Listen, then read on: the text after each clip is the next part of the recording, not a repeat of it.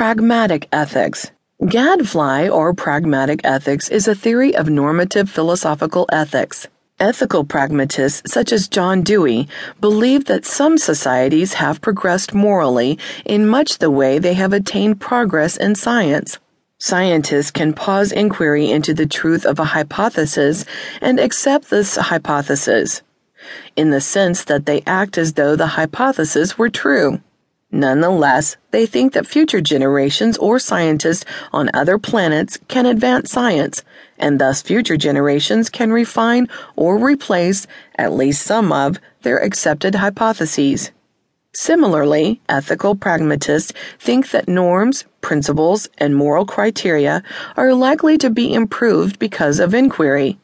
Much as it is appropriate for scientists to act as though a hypothesis were true despite expecting future inquiry to supplant it, ethical pragmatists acknowledge that it can be appropriate to practice a variety of other normative approaches, for example, consequentialism, deontological ethics, and virtue ethics, yet acknowledge the need for mechanisms which allow society to advance beyond such approaches.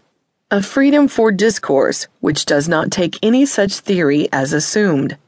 Thus, aimed at social innovation, the practice of pragmatic ethics supplements the practice of other normative approaches with what John Stuart Mill called experiments of living.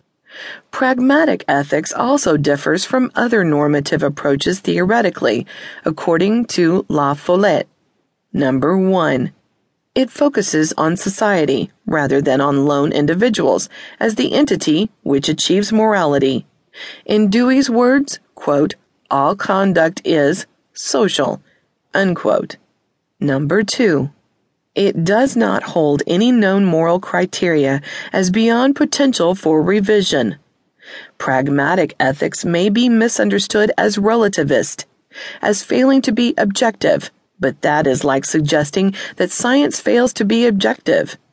Ethical pragmatists, like scientists, can maintain that their endeavor is objective on the grounds that it converges towards something objective. Number 3. It allows that a moral judgment may be appropriate in one age of a given society, even though it will cease to be appropriate after that society progress, or may already be inappropriate in another society. For example, the writings of Thomas Jefferson on slavery frame slavery as ultimately immoral, yet temporarily moral until America was ready for abolition. Relationship to pragmatism. Establishing that this normative theory entails pragmatism, or vice versa, remains an open challenge. The Blackwell Guide to Ethical Theory refers to this theory as pragmatic and finds it in the writings of John Dewey, a pragmatist. However, it also finds key concepts in the writing of John Stuart Mill and Martha Nussbaum, and we can see at least some of its distinguishing characteristics in the concept of social gadfly attributed to Socrates in Plato's Apology. Criticisms. Pragmatic ethics has been criticized as conflating normative ethics with descriptive ethics, as describing the way people do make moral judgments rather than the way they should make them.